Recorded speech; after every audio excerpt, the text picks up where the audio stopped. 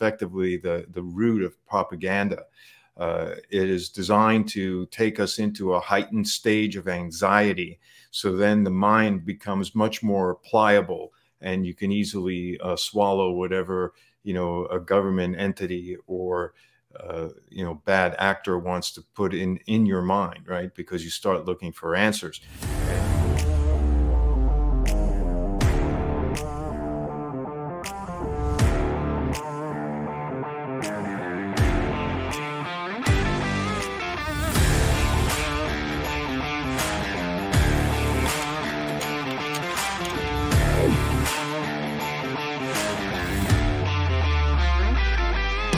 Welcome back to the Joe Mobley Show. I am Joe Mobley, your host and the original uncloseted conservative. Guys, thanks so much for joining us. Today, we have an awesome guest and an awesome conversation. We're talking about something that's a little bit stigmatized, especially in traditional media, and it's that idea of gaslighting and what's going on there. We've got the author of an awesome book that the link is also below. You got to check out. He is Dan Shyti, author of American Gaslighting: How America is Being Systemically Taught to Hate Itself. It's really a scary thought. It's an interesting conversation, and I'm really excited. So let's bring him up.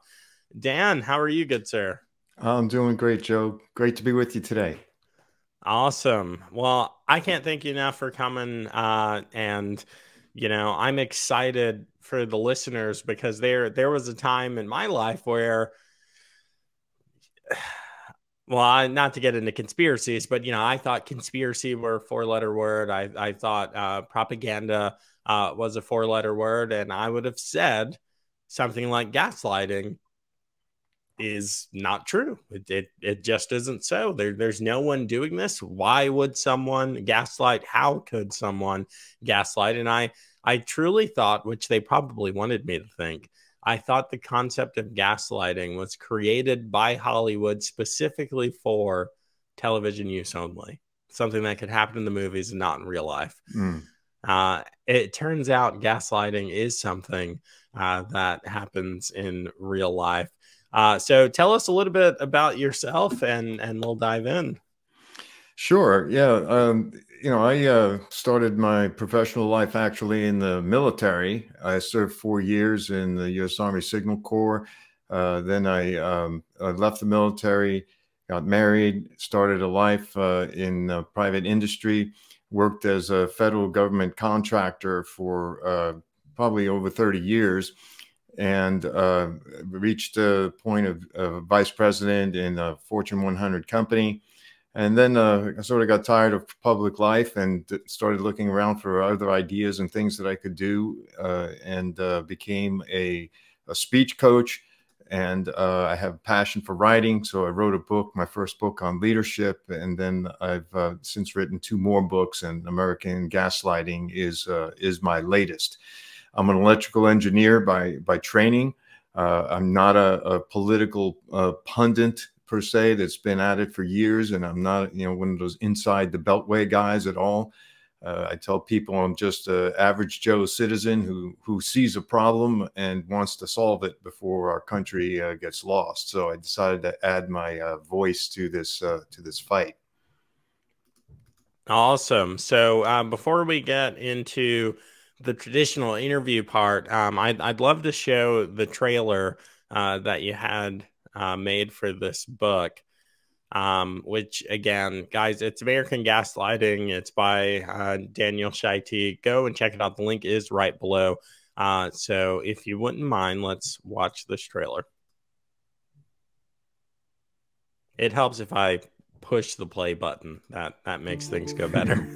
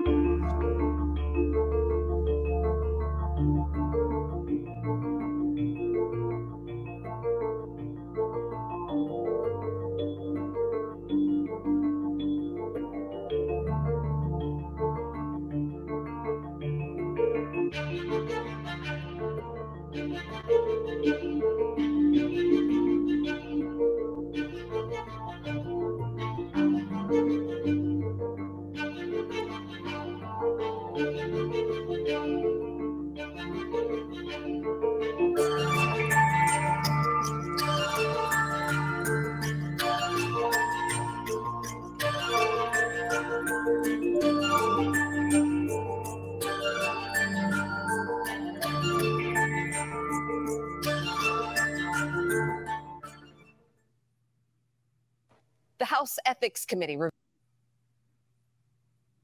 We're not going to be talking about the House Ethics Committee. Sorry there, AOC. But so you included the actual definition of gaslighting in the trailer there. For those of you who are video watchers or not video watchers, podcast listeners, maybe go back and check out the first 5 minutes of this on video. But it's got sort of a provocative subtitle that Americans are being systemically taught to hate, themselves. Yeah. How did you come up with this idea? What led you to write this book? And that title, what does it really mean to you or for the American public at large? Right. So let's talk about gaslighting first, and then I'll break it down for you. But gaslighting is a psychological operation, and I checked your about page, and you were in the military, so you know the term psyop, right? You probably came across that, but that's what we used to call it in the military. And so it is it's more than mere lying, and that's what people sometimes associate gaslighting with. It's just another word for lying, and it's really not. It's much more than that. It originates actually from a 1938 stage play that was then later made into a movie. And it was about a husband who was trying to drive his wife deliberately insane by getting her to,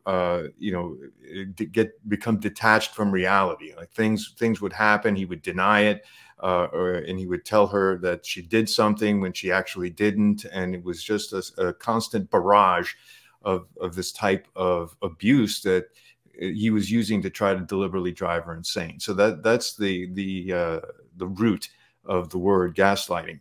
And I felt it applied so perfectly to what's going on in America today, because that is effectively the root of propaganda. It is designed to take us into a heightened stage of anxiety. So then the mind becomes much more pliable, and you can easily swallow whatever, a government entity or bad actor wants to put in your mind, right? Because you start looking for answers. And the primary thing there is what happened with the COVID pandemic that touched me very personally as well, but it created this real mass hysteria where we readily surrendered our constitutional freedoms in exchange for safety. So, and some sense of security. And that's exactly how, one of the ways that gaslighting works, right? It takes you into this heightened state of fear, which then you basically try to, grasp at any straw you can to get yourself out of it, or get your sense of security back. So, in the midst of all of that, as the backdrop, everything that was going on and the things I was seeing also across politics and what the left constantly tells us about our society, which is just blatantly not true.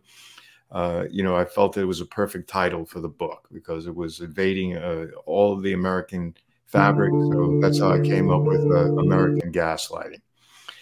And then the systemically hating, getting America to systemically hate itself, that's tied to, the critical race theory and woke ideologies that basically are specifically designed to tear American values down and the American founding down. And so that's a coordinated effort. It's, you say, like, propaganda and conspiracy theories, are so, I guess, used to disparage people's ideas. But this is really a conspiracy fact. It's all provable. It is happening, and we see it across America. Yeah, it's really interesting because what I normally hear is character attacks, ad hominems. You're crazy. You have no proof. Only an idiot would believe something like this. I never hear someone attacking the validity of the statements, the logical basis of the things that we're saying. Mm-hmm. When you take like the COVID exchange, for instance, which is exchanging your freedoms for the illusion really of security, because there still hasn't been anyone to successfully correlate the lockdown measures or the COVID response measures with, mitigating COVID, the actual illness. So I call it when I think about the pandemic response, I call it the illusion of security. It doesn't appear that things were really made safer by that. And in a lot of ways, it seems that other conditions might have been exacerbated when you look at depression, when you look at suicidality over groups of people or ages or people in certain demographics who otherwise weren't experiencing high rates of suicide. It's just really, really interesting. Mm-hmm. Oh, man. So COVID is obviously a great one. Curious if I, like you mentioned from my military time, I'm friends with about 3 people who are experts in psyops, special forces career Mm-hmm. guys. In the Army, it's Green Berets. And one of the things that Green Berets do, for the listener that doesn't know, is they work almost exclusively in tandem with U.S. Army psyops, because they are playing mind games on the people they're embedded with constantly. As a child, I was always kind of confused and afraid when I heard that Green Berets go and they train military forces all over the world, including in some pretty sketchy places in the Middle East, in Russia, and Mm-hmm. places that these are adversary forces. I'm like, what's going on here? Well, it turns out that there's a healthy amount of propagandizing that goes on in those training sessions with Green Berets. It's very interesting. If you ever get the ear of one, buy them a meal and have a conversation. It's fascinating. Steve Absolutely. Bucci, he's been on the show a few times. He's a fellow at the Heritage Institute. He's a retired Special Forces colonel from the Army. Fascinating guy. And then there's what's his name? He wrote The Gorilla Factory over here. Is it on the side of the book? Tony Schwalm. I think he was a light colonel when he Mm-hmm. got out. But he actually wrote the book Gorilla Factory: The Making of the Modern Special Forces Warrior, I think is the subtitle. Mm-hmm. And he talks about the training, not just the I almost said buds, that's SEALs, not just the Q course, but the 52 plus weeks of training that occurs afterwards, where you're kind of becoming a little bit of an expert in these subversive warfare tactics and unconventional warfare, which psyops is a huge thing. Mm-hmm. But anyway, I'm rambling a bit now. We started with COVID. I'm curious, in your experience, in your research, what other big gaslighting things you've seen that maybe the typical American is just unaware of? Yeah, the biggest one here is really that America is systemically and irredeemably racist. Okay, Yeah. that is the biggest one that's going on right now. And it's obviously false. Obviously false. It's so, yeah. I'm glad that you said that, man. Yeah, it's the number one tool right now that's being used, and it is so much a derivative of Marxism that people just don't understand how that is correlated, and that's one of the things that I expose in the book, and that the whole premise of critical race theory and wokeism, if people aren't familiar with it, is that there are opposing groups, right? All people of color are oppressed by people, non-people of color, or typical, white America, quote unquote. And it is a direct takeoff of Marxism, because Marx had the opposition of the proletariat and the bourgeoisie, as he called it, which was the worker class versus the elite owner class. And so, and it creates this tension that is designed really to tear apart the American fabric and cause, racial discontent and where it really doesn't exist at all. So, so I examined that in detail.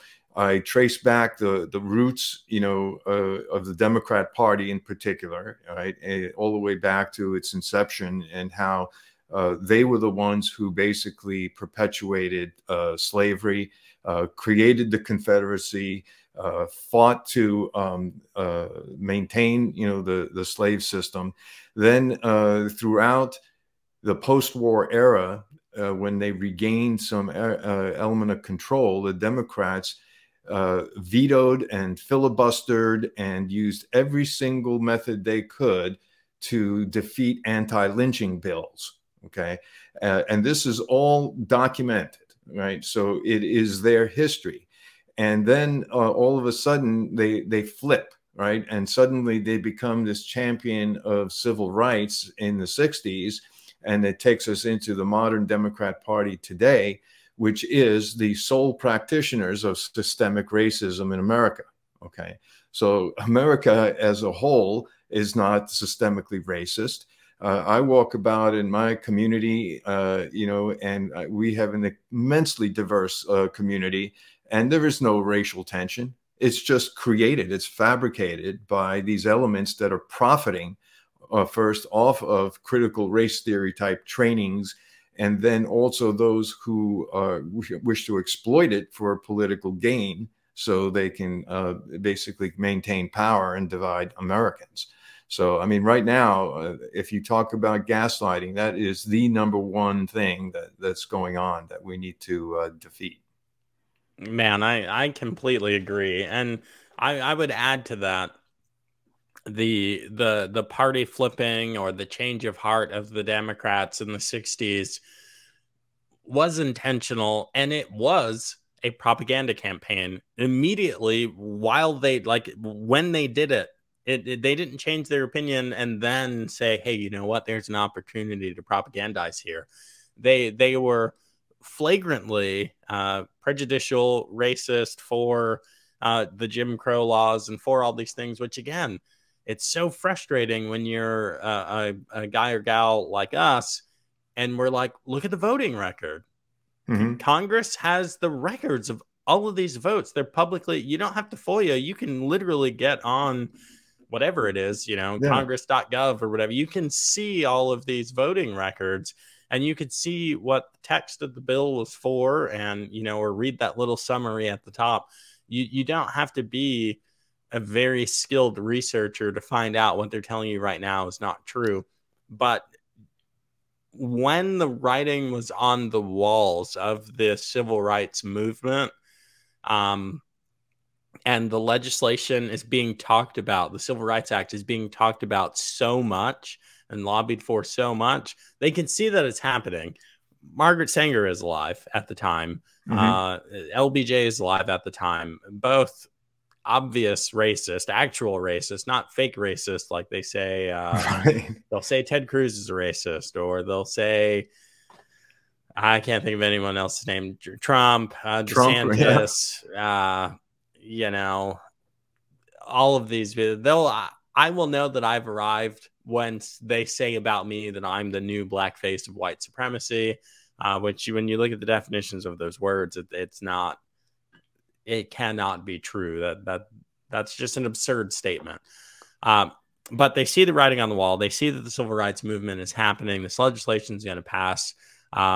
Jim Crow has fallen, and desegregation is the way of the future. So they go from an obvious front-facing racism to they have to come back into themselves and now publicly say that they're for all this unity and Al Sharpton, and they become these champions of diversity. But in that same moment, they switch to a subversive, psyops-driven Mm-hmm. racism. And that's where we have the unfortunate fallout, because you also have to remember that the Moynihan report comes out at a similar time. Guys like Thomas Howell are writing about it. Charles Murray, great economist, great political scholar of the 50s, 60s, 70s, is writing about the Moynihan Report and kind of what it means for the future of Black America. And the Democrats think that we've got to stop this. Now, racism is coming to an end systemically from the government, almost Right. government sponsored racism, which is true. There was government sponsored racism at a time. Guys, that was a long time ago. Hmm. That was a long time ago. But so when it comes to an end, they say, we've got to find out a way to put forward our racist ideas, but subversively. Right. And to me, the Democrats are the champions of gaslighting. When you've got Margaret Sanger's abortion antics, which are targeted at suppressing growth of the Black community, which is targeted at getting Black would-be mothers to kill their children, or when you've got uh, LBJ, who actually sent surveyors out into minority communities to see what levers they had to pull, what exact benefits the government would have to give these women to get them to break down their families, leave their husbands, to have children out of wedlock instead of under the security blanket of, because that formula for success is graduate high school, get Hmm. married before having children, which means actually before the child is born. So you knock up your girlfriend, you've got 8 months to marry her before your child is born, 8 or 9, 41 weeks ish. And get a job make Right. money and spend less than you make, and you will be successful, not just here in America, but just about anywhere in the world. And they being the Democrats have had this psychological campaign against those things. Hmm. And I think it was born out of the 60s. I think it was born between 1960 and 1968, right in the height of the civil rights movement. Right. And I haven't had the opportunity to read your book, so I do apologize for that. But I'm sure that there's some of that in there. oh, absolutely. It's one of the key parts of the book. And the turning point, and don't hold me to the date because I get fuzzy sometimes, but I think it was 1954, was the Brown versus Board of Education Yeah. decision that put the writing on the wall for the Democrat Party and the institutional racists. And an outgrowth of that was, I believe, a senator named Howard Smith. Again, I hope I got that name right. But he basically issued what was called the Southern Manifesto, which was signed by a multitude of representatives, congressmen, and senators, all, mostly Democrats. I think all but there were just two Republicans, and they were probably in the South. But basically, the manifesto vowed to resist integration by all legal means. And when you saw the grandstanding by Governor George Wallace, when he stood in the doorway and all that famous hoopla that he created, he was living out the Southern Manifesto, but ultimately, had to capitulate. So the Brown versus Board of Education happens. Meanwhile, JFK and LBJ are in the Senate, both of them. It was clear that LBJ was an avowed racist. It's not so clear about JFK. So I kind of give him a little bit of a pass, right? But we don't see, because his life was cut short, what he would have done. But he was the initiator of the Civil Rights Act. And then after, his initial term expired, LBJ runs for re-election. And man, he goes full court press to try to get this thing, passed. Now, it might have been I think it was the right thing for the wrong reasons, right? He had a longer game plan in mind. And then shortly after that, he launches the war on poverty, which does exactly what you said, right? And there's documented evidence. I think the Heritage Foundation, did a study on this, on how, the war on poverty and all of the programs that it launched. And I think we've spent close to $1 trillion on the war on poverty. And what has it done, right? And it's very directly correlated how the Black communities were being destroyed as the war on poverty advanced, and all of these social programs made their way into those communities. So, in the famous words of Ronald Reagan, we fought a war on poverty, and poverty won. So those were one of his famous quotes, and he was full of those, as you know. Yeah, I often wonder what the rest of JFK's life would have, what it would have been like, and how some of his ideas would have manifested in reality. I think the civil rights movement would have been different. Probably, Uh, yeah. and we probably would have a different Democratic Party, or at least we would have had a different, Democrat Party, at least until the 90s or so.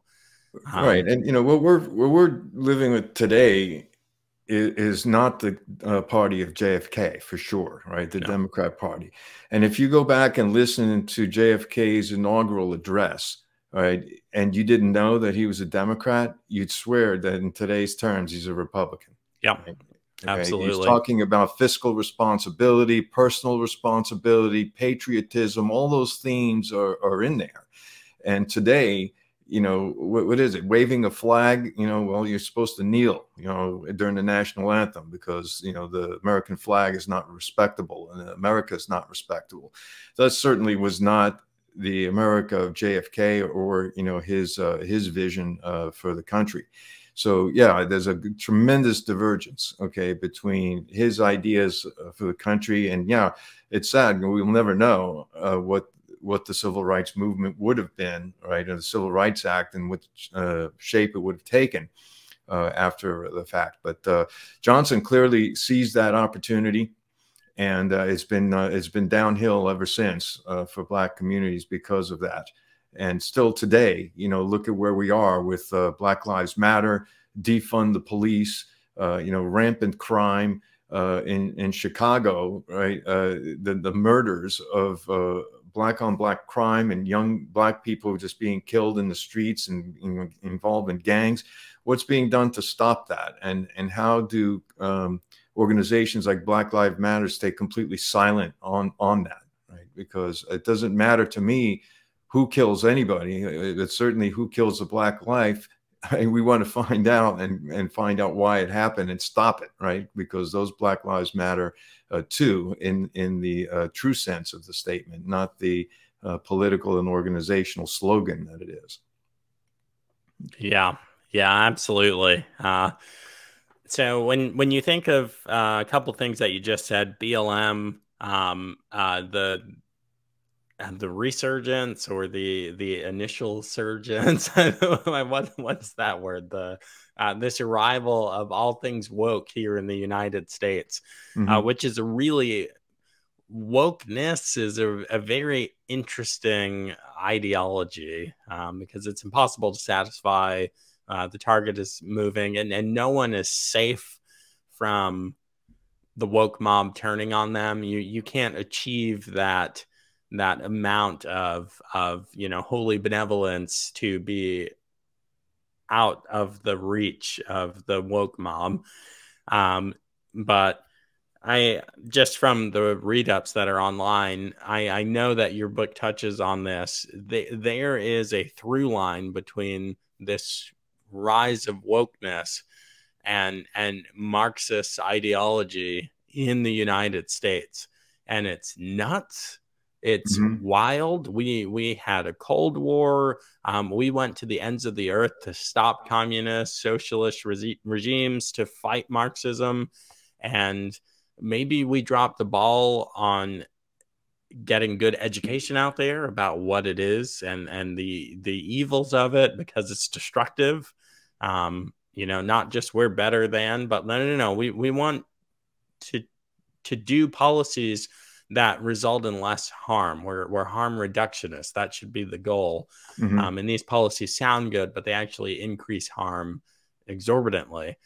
So I'm interested in your thoughts in the synergy between gaslighting and Marxism and how wokeness is taking over in the United States, really for the chief aim of promoting Marxist ideologies, which I have my ideas about who's doing it, but I'm really curious to hear your take. Well, sure. So, wokeness is all connected. It's all connected to critical race theory to a degree, but it's basically, CRT is really about racism, and then woke culture uses racism basically to tear down America.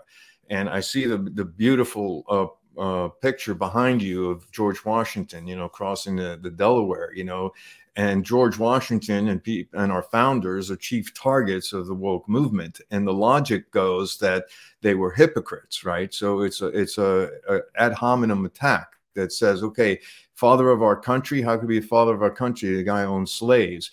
Jefferson owned slaves. I believe Madison owned slaves.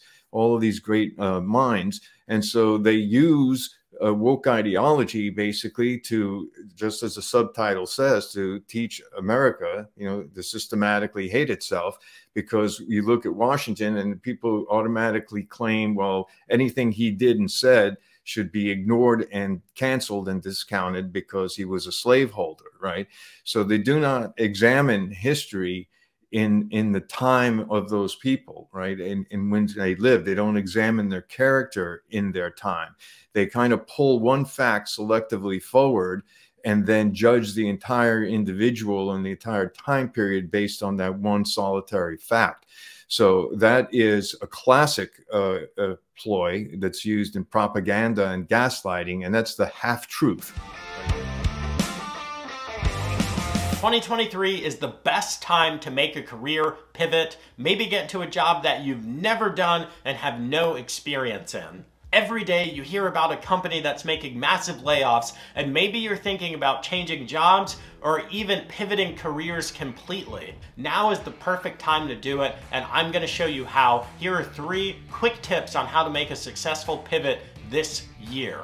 Tip 1, know the difference between active and passive methods. So many people think applying for hundreds of jobs on LinkedIn and Indeed and Glassdoor is an active method. It's actually a passive method. I'm not saying to stop doing it. I'm just saying to lower your expectations on the ROI of that time. Instead, an active method is calling, texting, private messaging, and emailing people who have the job that you want. This isn't spam. This is personalized, one-on-one messaging and conversations with people who have already successfully built a career in the job that you want. Tip 2 is network acceleration. You've got to become a master at networking to successfully get a new job, especially if you're changing career fields altogether. To get into this habit, we're going to start with friends and family. They already know who you are, so have new conversations that sound like this. This is what I've done, this is what I'd like to do.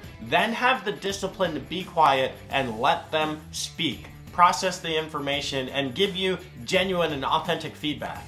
Tip 3 is purposeful self-promotion. Now that you've got the skills from 1 and 2, you are networking with absolutely everyone. You're doing a 3-part introduction. This is who I am, this is what I've done, this is what I'd like to do, and then you pull back and let the person engage. This sounds so simple, but so few people are doing this high win method.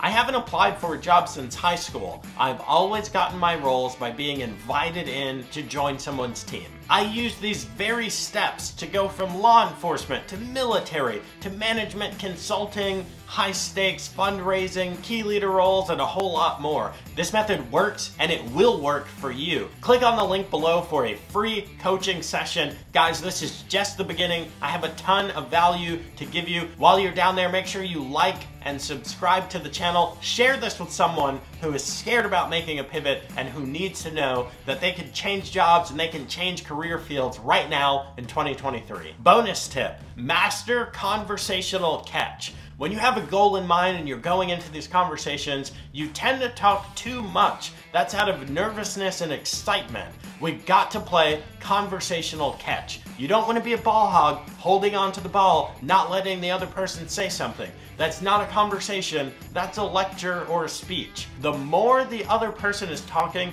the better of a time they're having. You're building rapport and your relationship is deepening.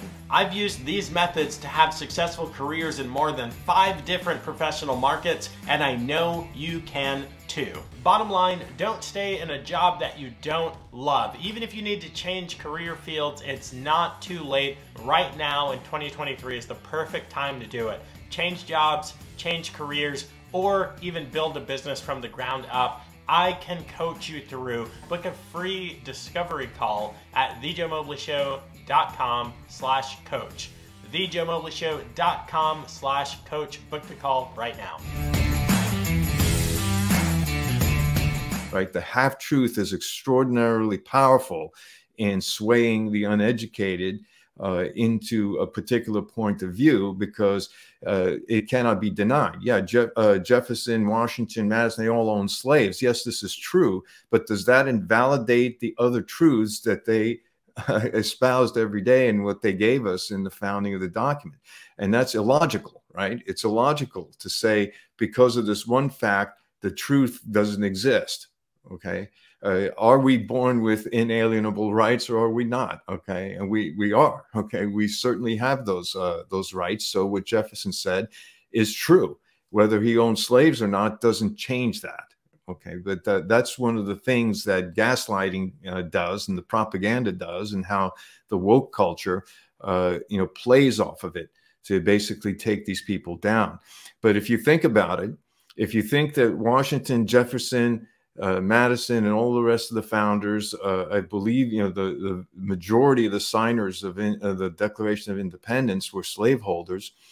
And if you say, well, okay, they ought to be all canceled and we ought to ignore everything they did and said, well, what about the Democrat Party? Should we cancel them?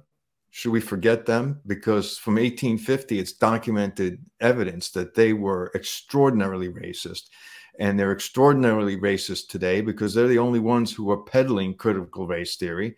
They're the only ones who are saying that less policing in Black communities is a good thing for all the people being killed and for all of the rampant drug sales that go on there. So who are the racists, really? Okay, they still have carried on their racist baton. So if I look for logical consistency, right? If you tell me somebody is a hypocrite, should be canceled, well, the Democrat Party are the ultimate. They're the ultimate hypocrites. Let's cancel them.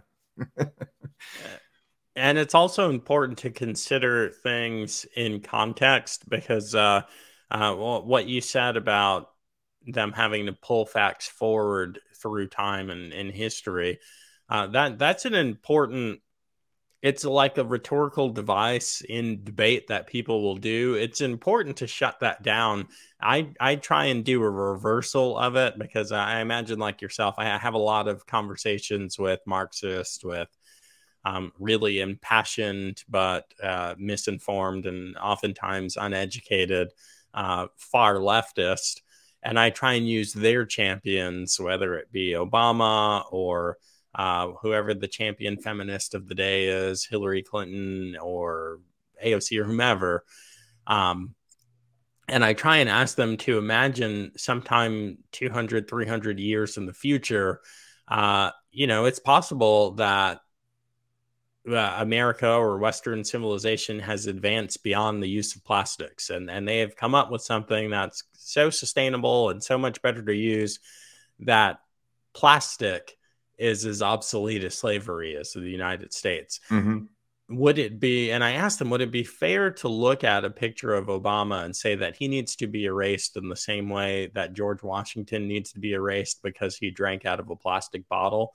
Mm-hmm. And the answer is, of course not, because in that time, a plastic bottle was ubiquitous. It was everywhere. Everyone used it. Your biggest climate activist used plastic. Mm-hmm. Somewhere, some shape, form, whatever.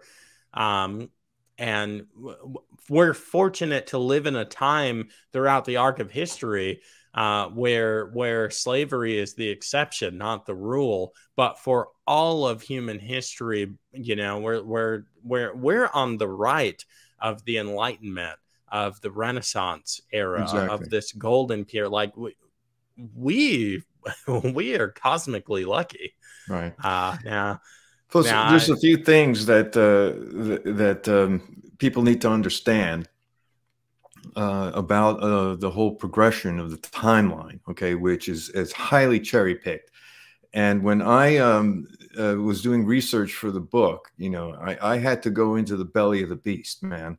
I had to watch CRT videos. I read, you know, CRT books, training courses, you know, just to see what these people were saying, you know, and how they cherry picked history. So the point is they heavily cherry pick it, and they only select the things that support their narrative and not the other side. So that's one point. But I have a great story I'll share right now about what happened when I was at a speaking engagement, and I was speaking about leadership to a group. And at the conclusion of the talk, a black gentleman comes up to the front of the room and you know, introduces himself and says that I might want to reconsider who I cite as admirable leaders that we should emulate. And I thought for a second, and I immediately caught on to where he was going.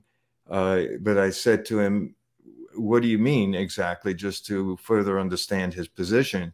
And he goes, "Well, you know, you cited Jefferson and Washington as two leaders that you admire most, and they were slaveholders." And I said, "Ah, okay, I understand." And then I backed up and I said, "Listen, there are four people in America, basically in American history, that are most pivotal in our ability of you and I to stand here as equals and gentlemen and have a calm conversation about our history." And I said, "I'm going to start from the most current and work backwards, and we'll see where our opinions differ." And I said, "Okay, let's start with Martin Luther King." Okay. He was pivotal in the civil rights movement. I said, without his eloquence and his leadership, I said, civil rights probably doesn't advance nearly as far as it does. And, you know, it could be decades more before true equality is achieved in society. So I said, and plus, you know, he gave his life for what he believed in. And I said, I admire King, and I think he was one of those great leaders. I said, "Any objections so far?" He says, "No, we're good." I said, "All right, next one, we're working backwards. Lincoln." I said, Lincoln, you know, was an incredible inspiration. He was almost like a godsend. Okay, it was almost as if God Almighty had placed Lincoln in this point in history in America to save the Union. And without his steady hand and his clear thought and leadership and his commitment to the Constitution and the rule of law while trying to win a war, I said, you know, if he doesn't win, you know, and the South wins, well, slavery goes on for probably another 100 years. Okay, so I said, "Any problem with Lincoln?" "No, no problem with Lincoln." I said, "Okay, all right, moving backwards once again. Let's go to Jefferson." Okay. I said, "Jefferson, if he doesn't write the words that all men are created equal, what platform does a Lincoln or a King have to stand on?" Right. If Jefferson's influence isn't throughout our founding and his ideas that emerged from the Enlightenment, and he knew full well what he was writing, he knew that he was a conflicted person in his position in life. I said, if he didn't write those words, you know, King doesn't really have much to point to. King had to remember the check. He said, "We want the I forget exactly the words, but you know, we want to cash that check, you know, that has been written to all Americans." And then finally, I said, "How about Washington?" I said, if Washington doesn't win the Revolutionary War, Jefferson and all the other founders are probably executed. There's no Lincoln and there's no King. So I said, you can call him a slaveholder or whatever you want, but I said he was pivotal and important. And without those two men, I said, you and I are not standing here, today in the status that we both enjoy. So he kind of walked away, and he thought about it. I'm not sure I convinced him or anything, or changed his view, or maybe he started voting Republican after that. I don't know, but but that was my viewpoint, that those four men were pivotal. So it just shows you how we have got to look at history in its own context, and those two men also, we have to think about this, that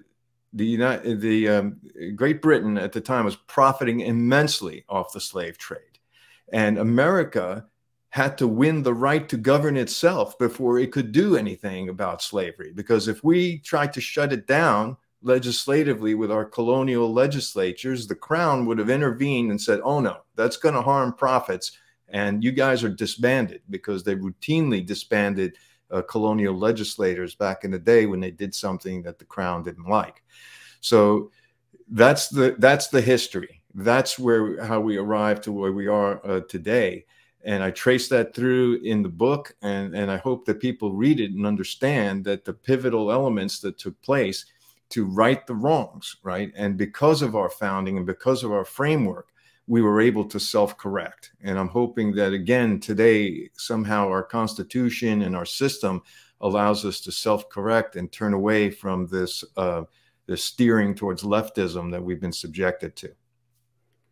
Well, that's inherent conservative thought, because it's weird. Obviously I grew up, if you're a podcast listener, I'm Black. So I grew up in a Black family, in a Black community, and the ideas of, reach back and help people and bring them with you. The idea of, we stand on the shoulders of giants is there, but how it manifests in reality is perverted. It's not right. Because what you just laid out is accurate, and the historical record shows, yes, Martin Luther King is as far away in history as he was from a George Washington. He's standing on the shoulders of the sacrifices and the ideas and the contributions that these men all made. And when you look at the left, they look at history as these isolated little pinpoints, and whoever the present people are the most virtuous always. Correct. And it's this culture of outrage, and it really, oh man, it's frustrating. It's really frustrating. So I got to ask you some questions about the practicality of the gaslighting. Are they being successful?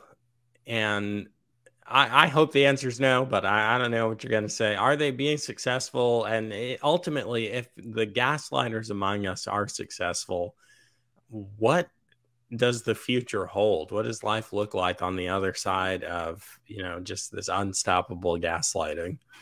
Well, we're in the midst of information warfare right now, and just like any war, there are ebbs and flows, right? You have good days and you have bad days, and there's been lots of bad days up until recent times here, but there are things that are in the movement to reverse this and to combat it is coalescing. And I think that the counter movement against woke culture and against critical race theory is going to ultimately succeed. And I'll tell you why. But we have to, first of all, protect our liberty and our free speech, number one. And we have to protect all of the Bill of Rights, even the parts that that the leftists don't agree with. Okay, you cannot give a single inch on the Bill of Rights. It was all well thought out and done for a reason. So we have to protect our rights so we can continue to push back. So yes, it has been successful. It's clearly so, because otherwise we wouldn't be voting in candidates like Raphael Warnock, okay, and John Fetterman and AOC. And even Bernie Sanders, who are people that are totally tied into socialist ideology. I mean, if it wasn't effective, we wouldn't be getting those kinds of candidates elected. So it has been effective.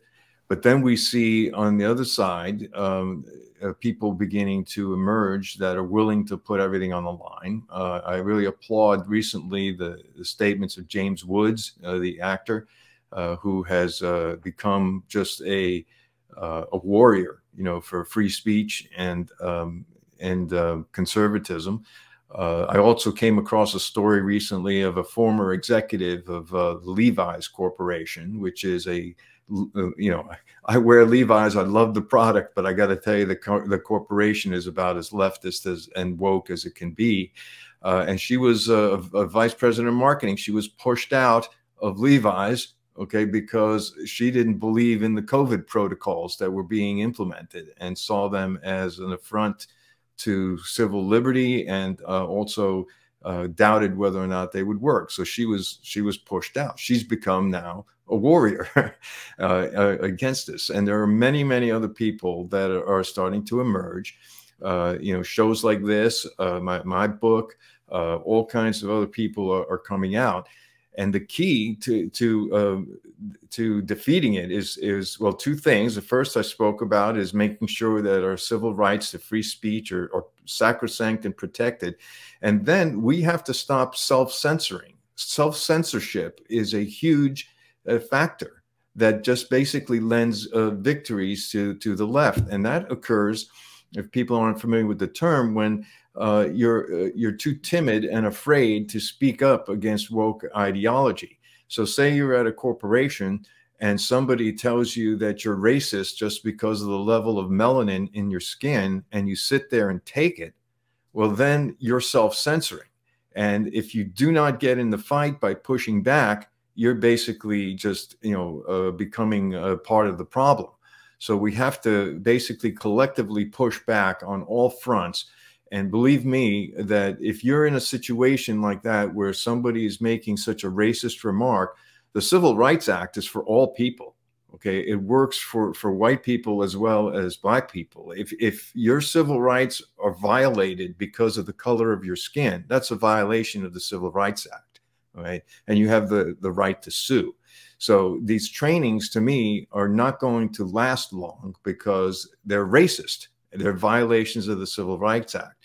And there are organizations, and there's a legal organization that was formed to basically handle these types of lawsuits. So you need to be able to bring these lawsuits and contact those organizations and fight back, because pain in the wallet to these corporations will get the message across that they need to stop being woke, because it's just gaslighting, and it's a blatant harm against the American culture. Yeah, it really is. And, the Civil Rights Act, it covers, sex,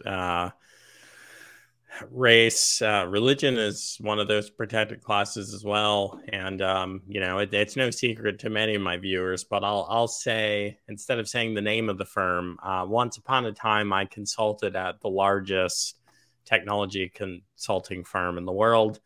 The place is impossibly diverse. That's just the way that it is. Some of the smartest people I've ever known work there, and the way that they handled things like COVID, things like the death of George Floyd, things where they had so much actual data, just the firm had so much data and so much knowledge to contribute to the world, to the dialogue, and the way that they just kind of shirked that responsibility drove me crazy.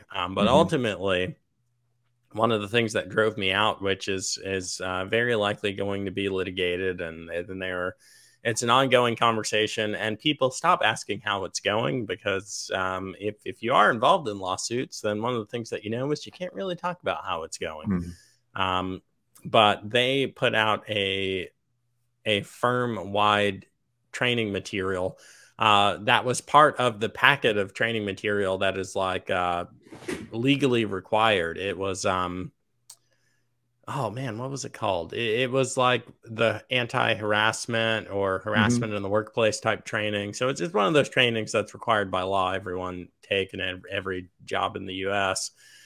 Um, but they had this scene where there's basically a transgender conflict of sorts, and there's an employee who clearly identifies himself as a Christian male, and he falls prey to the pronoun boo boo. Hmm. And in the video, who's clearly identified as either a senior manager or a managing director, so just near the top of the firm, says, "I'm not telling you what to believe. You just can't believe it here at work." Mm. And it was so, now look, we've all taken these trainings. I was 11 years in the military, I was several years in the classified consulting scene. So you're kind of glossing through it because they don't refresh them a lot. And it was such a shock that it took me out of my stupor of kind of clicking through the videos, and I had to rewind it and I had to watch the whole video again because you can't go back 10 seconds, because I said, in my mind, I said, there's no way.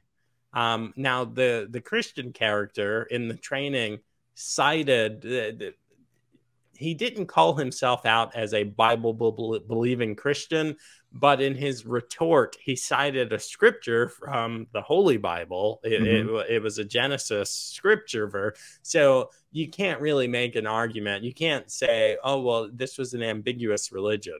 Mm. Well, no, he said like Genesis 3:10 or something, like in his speaking to this manager, who says, look, I don't care what you do off the clock, but here it's my way or the highway. It was such a shock. And I got a conversation with the firm's chief legal counsel, and her statement I'll never forget. She said, "You're not wrong, but the position of the firm is X, Y, and Z." Mm. Um, and it just blew my mind. Well, But see yeah, the that. civil rights is for everyone, and Yes, everyone's a recipient. absolutely. See, that's just an example of how, they're taking on a, so sue me, I dare you mentality, right? And Yeah, because they've got deep they're pockets, Goliath. and they know that bringing a lawsuit is expensive, right? And that's why it's so important to have these groups that are essentially crowdfunded, so they can do pro bono work and take on cases like that. So it's almost like, the a sane version of the American Civil Liberties Union. Yeah, And so if the American Civil Liberties Union was actually not a bunch of hypocrites, they would have jumped on that case. Okay, because they it's would a have, and I sent a brief to them, to Thomas More Society, Liberty Council, Alliance Defending Freedom. They were the only ones that I did not hear back from.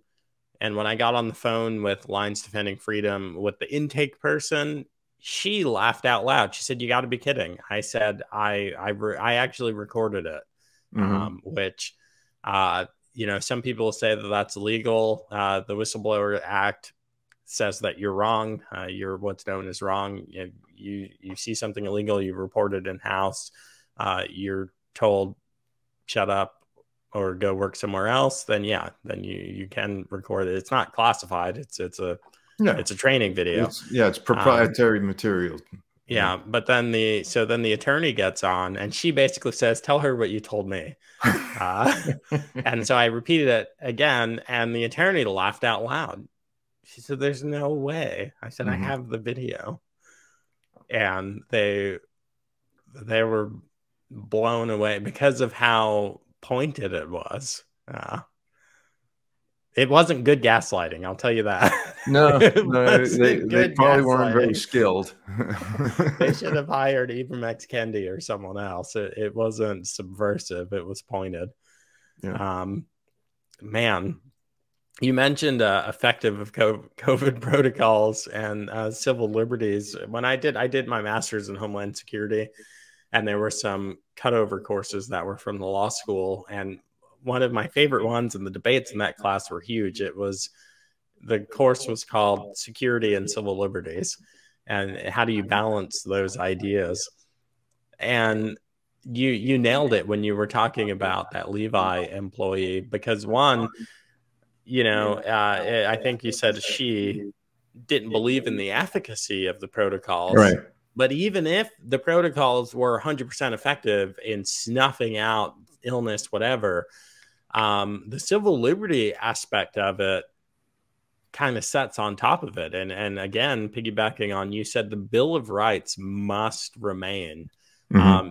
During the actual plague, there was this, his name escapes me. There was this Methodist or Catholic priest who, the church, he said that the church will remain open, and he went out into the street to get passerbyers and to bring them in. Now, of course, he got the plague and died, but he said to law enforcement, or I think they sent someone from Parliament over to tell him he had to disband, he couldn't do this. And he said that if he were truly believing what he professes to believe, then he would have to believe that he is concerned with things eternal, and these people are surely going to die. Hmm. Plagues going around. Then he's like, then I have to. Yeah.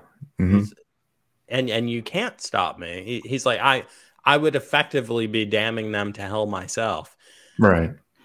So And it's the the same story with of COVID. the Levi's executive, her main, what triggered her was the fact that her kids were going to public school, and she was actually an outlier because most of the executives at Levi's were sending their kids to these private schools that stayed open. Okay, even in San Francisco, right? Because they were private, they did what they wanted to do. Her kids were sent home and weren't allowed to go to school because she was in public school. So she began to really see the hypocrisy of the left, right? How everything is, good for thee, but not for me, as the saying goes. And so they basically told all the kids and all the, all the way down, because there's, upper middle class all the way down to, very marginalized, underprivileged kids that, were all shut out of school.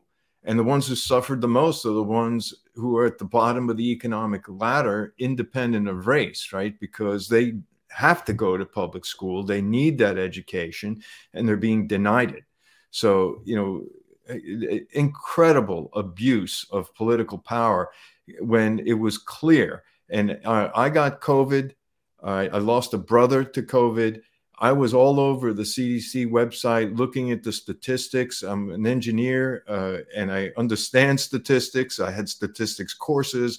When I was looking at the statistics, I said it's absolutely absurd to close schools. There were no children dying.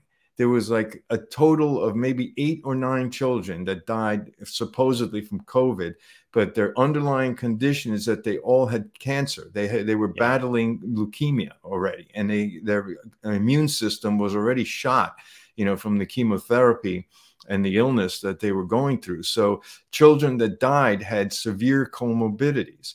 The children also were proven very early on to not be spreaders. Somehow they just didn't spread the disease because they didn't create enough of virulence in their own bodies to really spread it, to adults and infect adults. And this was all documented early on. And yet we were gaslighted and are still being gaslighted, right, into saying that our children need to be vaccinated with a vaccine that doesn't stop the spread, doesn't work, and may have extreme side effects for young people. So why are we doing this? Okay, it is absolutely bizarre, and another example of extreme gaslighting. So, one final thought, too, with the schools, and something I definitely want to bring up, because, we talked about Marxism a lot, and we talked about the tactics that the left is using. And you mentioned the T word, transgenderism, okay? And without getting into the specifics of, the psychology, is it a disease or is it not a disease? Is it real? Is it not real? We should leave that to true scientists, all right, and honest psychologists to deal with. But what the schools do is blatantly wrong. All right. So if you put your child Joey on the school bus in the morning and you wave him goodbye, and then he gets off the bus and he starts telling his teacher he wants to be called Judy, do you think you have a right to know that he's doing this, that your child is going through some kind of crisis as a parent? But yet there are policies in Virginia where I live, and I met you in Loudoun County, so I don't know if you're local to me as well, but in Loudoun County and Fairfax County, where the schools are not required to tell the parents, not required.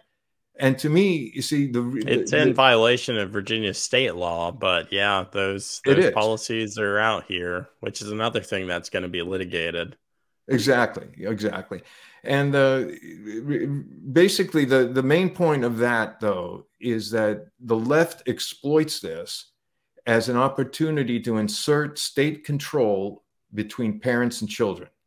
Okay. And if you go and you read the Communist Manifesto, okay, which I had to read as part of my research, and I document the main points in the book, that's one of the key points of Marxism, is that the state is responsible for your child once you have your child, right? And so, if this doesn't scare the heck out of people when these erosions of our freedoms occur, I don't know what does. So we've got to wake up before it's too late. Yeah, I couldn't agree more. If I could get one more answer out of you, because this could seem like a doom and gloom interview. What do you think the way forward is if we are to stop the impact that gaslighting is having on our society, and kind of fight back against Marxism and all of these lies that are being pushed culturally? So, there's a number of fronts we have to fight on. And I mentioned the don't self-censor, become a warrior. I tell people, put on the body armor of God, and you can look up that scripture, the body armor of God, and speak the truth boldly. That is what I say. Don't be afraid, okay? Because the truth is on your side, and the truth will ultimately win. And I talk about the truth in the book because the truth stands like a mighty pillar in a storm. It can't be knocked down. And yet it takes no energy to hold the truth upright. A lie, in contrast, requires constant energy to be held up. Okay. It has to be constantly bolstered by additional lying. And you see this whole movement unraveling with thankfully what Elon Musk is doing at Twitter. So this is a seminal moment, okay, what's happening at Twitter, and it shouldn't be played down, because he is doing something that, is almost God's work here, as far as unveiling everything that was done with suppression of the Hunter Biden laptop, and how the government colluded to suppress our free speech. So I hope that he takes it to the hilt. I think he has no choice, because he has to clean out Twitter and start clean. Otherwise, his enemies will ultimately use it against him, because anything he doesn't reveal, he becomes an accessory to. Right? Just like if somebody has robbed a bank, and you wind up helping that person somehow, you're an accessory. So he's got no choice. So basically, that's the way.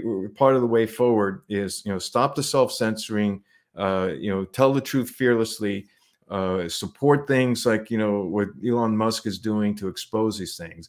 And then most of all, we have got to make the case for conservatism.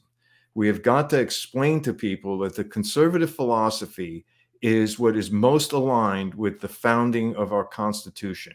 And the more you veer left away from conservatism, the more you get eroded rights and eroded,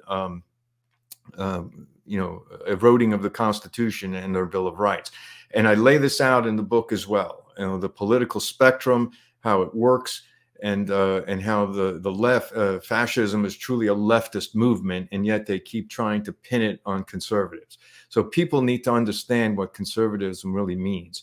It means a small government. It means individual rights. It means fiscal responsibility. But most of all, it means personal responsibility as well. Because to be a functioning member of a free democratic republic, you have to be personally responsible for your actions and not look to government for every solution. So those are my thoughts there, Joe. I hope that wraps it up for you. Yeah, I couldn't agree more. Guys, the author is Dan Shyti. The book is American Gaslighting, How America is Being Systemically Taught to Hate Itself.